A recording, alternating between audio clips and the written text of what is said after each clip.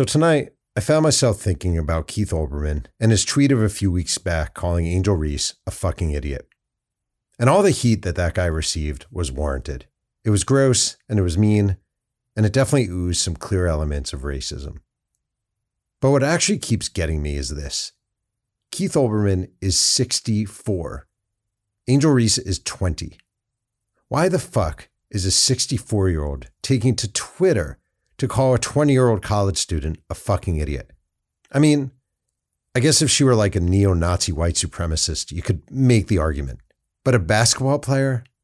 You're talking shit to a basketball player? Seriously? And in the same way I bemoan the path taken by Jason Whitlock, I just don't understand how it's come to this for Keith. You are an ESPN superstar, an MSNBC superstar, one of the truly gifted voices of television.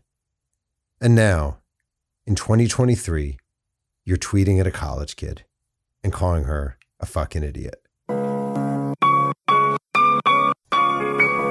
My name is Jeff Pearlman. I'm the New York Times bestselling author of 10 books and the host of Two Writers Sing and Yang, the podcast where one writer, me, talks writing with another writer every single week. And today's guest is Dr. Don Goldenberg, the former chief of rheumatology at Newton Wellesley Hospital in Newton, Massachusetts, and the author of the recent book, Unravelling Long COVID, which sort of bombed after Don's publisher debated charging $150 per copy and then delayed the release by nearly a year. Yes, this is a publishing horror story told by a really great man. This is episode number 306. Let's sing some Yang. Dad, your podcast sucks. And nobody cares about your stupid TV show. Okay, Don, I'm trying this again. You are visiting my house. You're at my kitchen table. We just had dinner. You and your wife are longtime friends with my mother-in-law. Correct. And you are also the author of 8 books. And your last book was called Unravelling Long COVID. And it came out last December. It's your 8th book. You've written different sorts of books. And we were talking in the kitchen about how sort of what a shit show it was. That you worked your ass off on this book.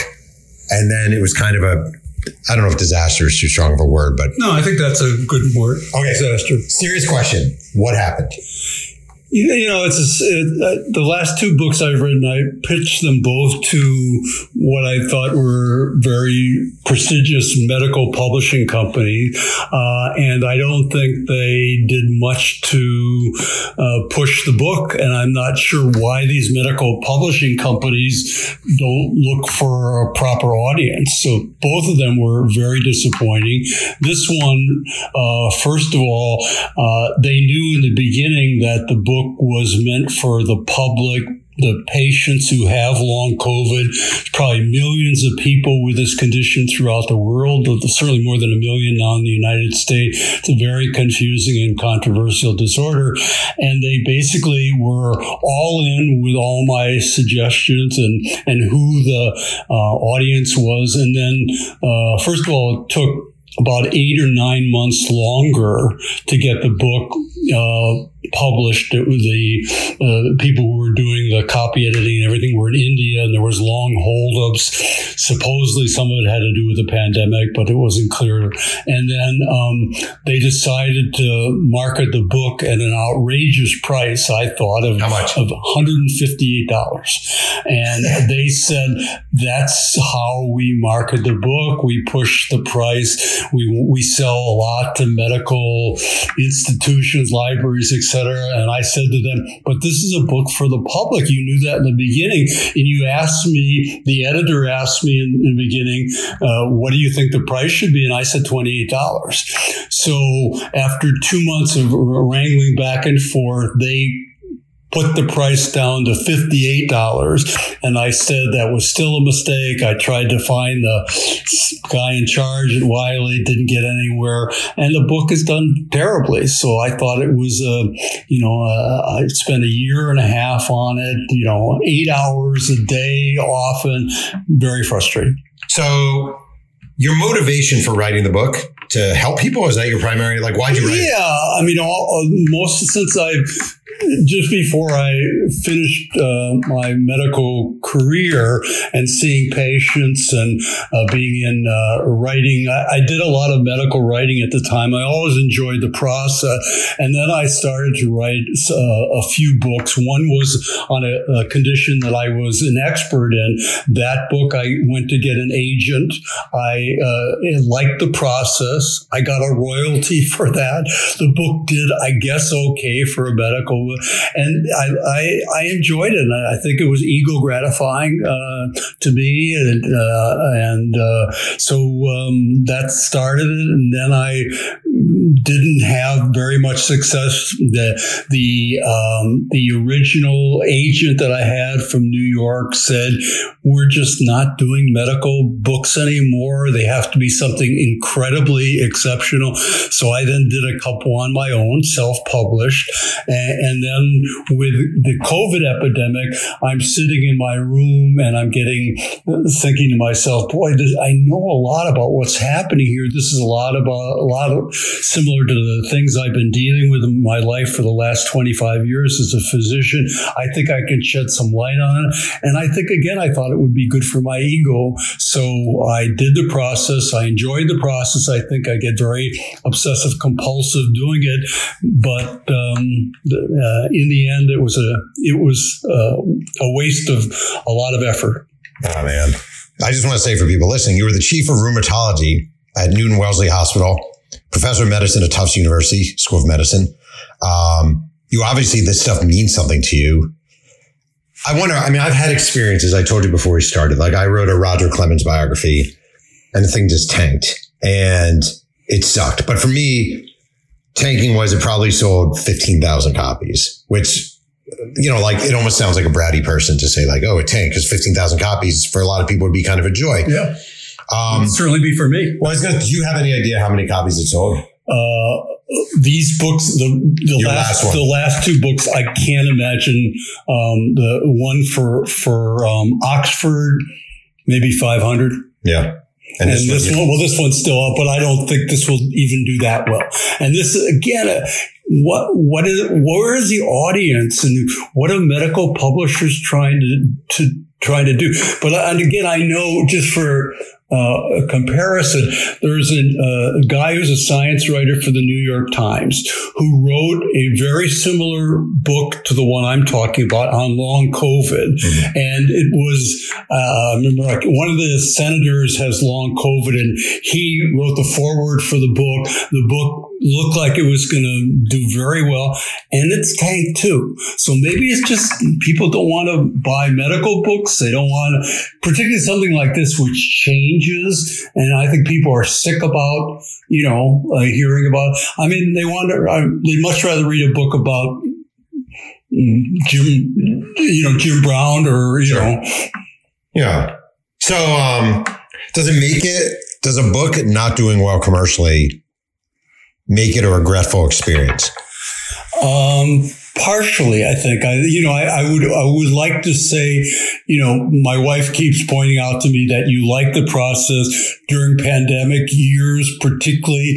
You spend hours and hours up in your study doing this, and I look through the literature every single day. So there's a part of me, that's the way I function, in my medical career too. So I think that has helped me as I'm no longer a physician, but want to stay close to the medical profession. But as an ego, I have a big ego. I really felt not getting anything. I wouldn't even care about the money so much as it's the, just the book just tanking, as you said. Did you try promoting it? Were there efforts made to? I did. In fact, I went to the publisher on this last one and I said, what if I do a blog? And your wife helped me, because I knew nothing about setting up a blog. I set up the blog. I did it. I had 3 blog pieces. The first couple blogs, a couple hundred people looked at them. After that, nobody. Yeah. So I'm not going to do any more blogs. Yeah. Wait, I'm actually interested in something. I wasn't even thinking of this. So I'm 50. I'm almost 51. You're older than me. Yep. Almost 80. Much older. Yeah. Right. And I find it all really dizzying, the Instagram and the TikTok and the Twitter and trying to promote and how can I reach these people? Are you like, when it comes to promoting a book, Are you sitting here approaching 80? Are you like, what the fuck am I supposed to do? Or do you have some... Well, I think that's what my first experience, because it was so positive. I just found a literary agent and going through the list in New York City. How long ago was this? 25, 30 years. Okay. And, we discussed it back and forth. She agreed. She got a contract with Penguin. The editor helped me at that time. I thought it was very positive. So I thought this is going to be another career for me. Right. And nothing happened like that ever since. And I think a lot of it has to do, just like you said, Jeff, with all these other things and ways, the TikTok, the Instagram, and who wants to read a book like this? Yeah, it's hard. It's daunting. It's really hard. It is. I'm curious, since the topic of your book is long COVID, when you look around at sort of America now, we're sitting here across the table from each other. We're not wearing masks. People fly now. They don't wear masks. People go to restaurants, blah, blah, blah. Where do you feel like we are? Where do you feel like, are you worried about COVID sitting here? Like, do you? Interesting. I had COVID. My wife and I went 3 years without getting COVID. Although 95% of people have now had COVID. So we were one of the last people. I got really sick with COVID, much more than I was. How bad was it? Bad. I was, and I think as people, and one of the reasons I got so interested was I was so exhausted physically and mentally. That people talk about the cognitive disturbances, et cetera. And I had towards the end, after the third, my test didn't turn negative for 19 days, which is very unusual. So I'm thinking to myself, and here I've done all this research. I'm going to get long COVID now. So the way I feel now, if I feel like this for the rest of my life, I don't know if I could continue like this. So I really felt like shit. And what did it feel like? It felt like the worst flu it was the sickest I've ever felt. The first 3 nights I didn't sleep. I was coughing all night long. And the last 2 weeks it was just plain exhaustion. And we have a set of steps to get to our bedroom. I could barely get up without getting sure. And I do a lot of athletic stuff. So it was so daunting physically and emotionally. And you get that feeling that, are you ever going to recover? So it was bad. So what was your question before that? Oh, no, just how you feel about sort of where the country is in relation. Yeah, okay. Well, I think, we're over the worst as far as COVID goes. Long COVID continues to be, I think petering out somewhat. It's still an issue. It's one of these things that these post-viral illnesses have been very, very poorly understood. And I've been dealing with those kinds of things in my career, so it was very much of an interest to me. What the tragedy I think about COVID and long COVID is the terrible misinformation that we're doing. And that's what really worries me long after that I'll be gone. What's the next public health crisis going to be? What's the misinformation? When I see, how politics has distorted medicine right now, and how, that's the most bothersome thing. I feel like if I were you and I had your background and I saw the way Dr. Fauci was getting attacked and turned into this piñata, I would just want to punch a wall every day. Like, it had to infuriate you. It did. It still does. And, because I'm sort of I've been retired now for 6-7 years. So I think it would have been much more bothersome if I was still in the mix of it. And if I had to be practicing medicine during COVID, which I wasn't. So I was shielded from that. And that's one of the reasons there's a very terrible burnout now in medicine and nursing, as you know, throughout the country. It's been a bad 3 years for everybody, but it's been a real bad time for the medical profession. Do you feel like when you came up and you went to medical school and you went through your whole experience becoming a physician, was there some mistrust of medicine, or is that a completely new phenomenon in America? I don't remember that kind of mistrust. If you in polls, even up to 5 years ago, the people would trust their medical professionals.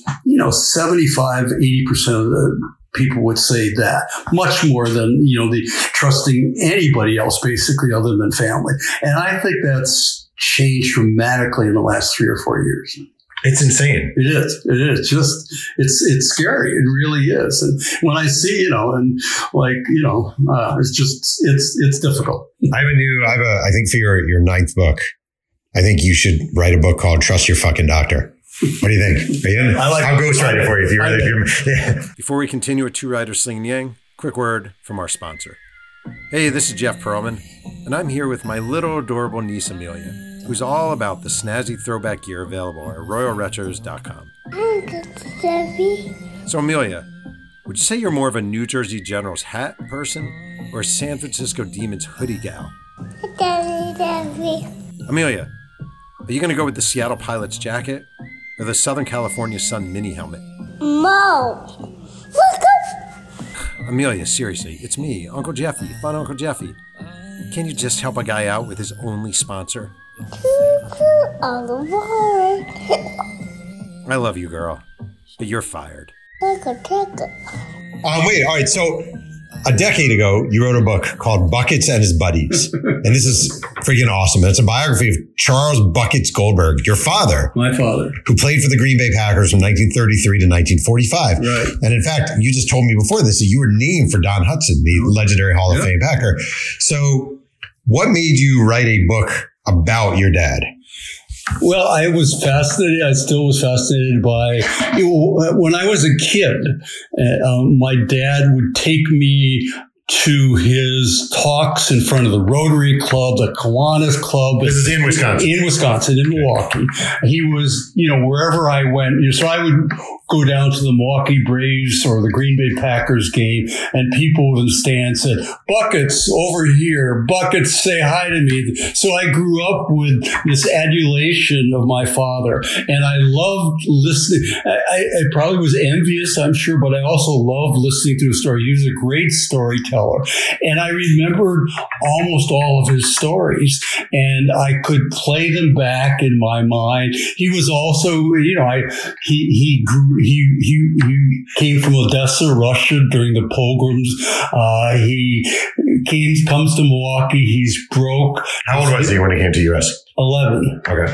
His father's a junk dealer in Milwaukee with one of these old carts. So, I had all those things in my memory, and I thought, well, somebody should tell them. And I had a great time researching and doing, but I had great stories about, the old Green Bay Packers in the 30s and 40s, the real start of the era. Wait, I freaking love this. I just want to say, first of all, your dad's on the all-decade NFL's all-decade team for the 1930s, All-Pro 1939. He's on the Packers all-time team. He's in the Packers Hall of Fame.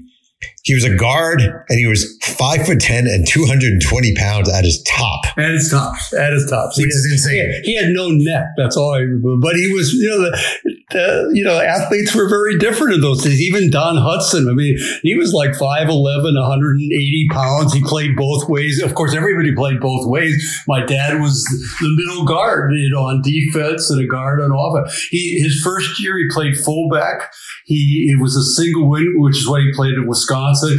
He carried the ball. He actually set a rookie record for touchdowns. I think he had 10 touchdowns the first year, and he never scored another touchdown in 12 years after that. They got a guy named Clark Hinkle, who was a better back than my father, moved my father to guard, and that was it. And the great stories of Curly Lambeau, who was quite a coach. What's your best story about your dad? What's your money story? Your dad in football. He was negotiating with Curly Lambeau to come back. They had won the NFL championship, and my dad asked for a raise. Lambeau opens up the drawer in his Goldenberg. Here's what everybody is making on the team. Don Hudson is making, $1,000 a year. You're making $750. Do you think you can make more than Don Hudson? Do you deserve it? And my dad was best friends with Don, who was the best player in the league. And of course, my dad said, "Oh, I understand now." So Curly, it turns out, had two drawers. The real contracts were in the left side drawer, and he used this to negotiate with Dad. And Dad found that out and almost killed Curly Lambeau a year later. That's so awesome. Your dad passed away in 1986. Random weird question. Would he recognize the modern NFL? Would he like the modern NFL? Would he be confused by this game in front of him? I don't think he would be confused. I think he saw the evolution. He was on the board of directors in the end for the Packers and all that. He got very friendly with some of the players. Teams have changed. During my dad's player era, there was not a single black football player. So that alone was, how that has changed, the extraordinary, speed and differences, as you say, the 330-pound. I mean, there was no such thing in those days. The biggest player was 280 in 10 years. So all that has changed. But I think he would recognize it. And I'll tell you, when I was watching the Philadelphia Eagles this year and how they were, pushing each other, it reminded me of the old Green Bay Packers pushing each other. If we zapped your dad and Don Hudson, we'll just say we took them from 1937 and we zap them in modern times and we give them 6 months of training, could they make an NFL roster in 2023? Only if their bodies also were zapped to modern day bodies. Yeah. Otherwise, no. Right. You self-published that book? Which one? Buckets. Absolutely. Buckets and Buddies. Okay. So what did it entail self-publishing a book? Like, what were the complicated? Did you try getting a publisher? Like, how'd you go about it? I did try getting a publisher, the same one I had originally for the medical book, who was not interested. I decided not to. I decided mainly, and in contrast to the other ones that I've recently done, this book, Jeff, was more for me and my family than for anything else. It was more of a heartfelt thing for me, talking about my dad and the Packers, and I remember. So it wasn't such an important thing for my ego to get this book published and get it out there. It was more, so I was happy self-publishing it. So did you I have no idea how that works. Like, did you print up 500 copies? Yeah, I did it with Amazon. You did? Yeah. And do you have any idea how many copies you sold? No. Did you try promoting it through the Packers or anything of that nature? I did. They weren't interested. They weren't? They were not. I did that through the Packers. Packers already had their own guy who is, the team historian, you mean? Yeah, exactly. The team historian. He was not interested in even discussing it with me. Wait, I wrote a Brett Favre biography. Yeah. And Bob Harlan at the time That's the guy I talked to. And he wouldn't do it. Mm-hmm. That's crazy. Mm-hmm. I'm not trying to get all controversial here, but that had to hurt your feelings a little bit. I'll tell you, if you would call Bob Harlan, discuss buckets, you probably would have, we could have done it together. But it's the old thing about not having, I think, that in. So you feel like not being a sports writer, being like, I'm the son and I'm writing this book and blah, blah, blah. He's like, oh, another junk product. Absolutely, Jeff. Absolutely. So did you write it? Did you view it when you're writing a book and you view it as a passion project and you view it as sort of for your family? Did you write it thinking sort of commercially at all? Like, did you think this is for when you're writing, are you thinking mass audience or are you thinking this is for the kids in my family? I'm not sure. I still thought the stories that he told, and over the years, I heard him speak to lots of people. I thought those people would still love the book. Yeah. So I thought that audience would still be there, but it had to come with the Packers imprint, and that didn't happen. That pisses me off on behalf of, I feel like your dad, like all these guys, they didn't get paid that much. They got their asses kicked. They were physically decimated, oftentimes mentally decimated. Mm-hmm. Here's a book honoring one of the most important players in Packers history, written by a family member who grew up in Wisconsin and attended the University of Wisconsin, and the team won't touch it. That's right. That's kind of infuriating. Sorry about that. No, you're bringing up something that I was very intrigued about. Yeah, man. Do you love writing, or do you view writing as you're not a writer by trade. Right. I love hate writing. Do you love writing? I think I love hate writing too. I do like the process. I like doing the research as you do. I like really getting, into it, spending a lot of time and really doing a good job. And I like even editing my own, stuff. So I do like it. And as my wife keeps telling me, that it's kept you very busy for the last 5 or 6 years. So from that point, being retired, sometimes you need a passion. And I think it is a passion. Interesting. Did you enjoy actually writing a blog, even though you feel like you didn't do that much, or were you just like, this feels like... I saw the handwriting on the wall with a blog that this wasn't going to do much, and I was doing that really to promote the book. And when I didn't feel the publishing company or the editors were really behind it, and they said, you can do the blog, it's a good idea to help the book, but we don't want anything to do with it. That was depressing. I was going to say, you wrote a book in 2020, The Pain Epidemic, a guide to issues, symptoms, treatments, and wellness. And you got a stellar review from Booklist. Armed with firsthand knowledge from his personal and professional lives, Goldenberg advocates for an interdisciplinary approach that can include yoga, meditation, exercise. After all, he writes, chronic pain always involves both the mind and the body. Exercise, seemingly the cheapest, most effective elixir, decreases pain and improves cognitive and psychological health. Goldenberg assures readers that sufferers may understandably feel helpless and hopeless, but that they can be reassured of the chronic pain can be managed. Writers actually kill for Booklist reviews. They do. I swear to God, Booklist reviews actually matter. Is that a book you feel better about than your latest, or do you feel kind of the same? That's interesting, because that was this publisher. So it was only, never came out in a hard copy. That was just an ebook. Okay. And that's what the publisher is. It was an ebook group. So that was one of my first experience with them. But it was a good experience. And then they asked me, actually, because it had good reviews, I think they did publish a second edition of it. Uh-huh. So from that point, I think it was a good experience. From a monetary viewpoint, I've gotten nothing out of it. Yeah. Nothing. Nada. Yeah. Kurdish. Yeah. But you know what? You got a great review from Booklist. Thank you. I have a final question for you. This is way out of left field, okay, but I always wonder this. Okay. You spent much of your career in medicine. We're both, I think about aging all the time. You're older than I am, but I think about aging all the time. Does having your career, how do you feel like that impacts your sense and view and comfort with your own mortality? Do you think being exposed to illness and being acutely aware of illness makes you more nervous about it? Or are you more comfortable, do you think, with the idea of aging and ultimately dying?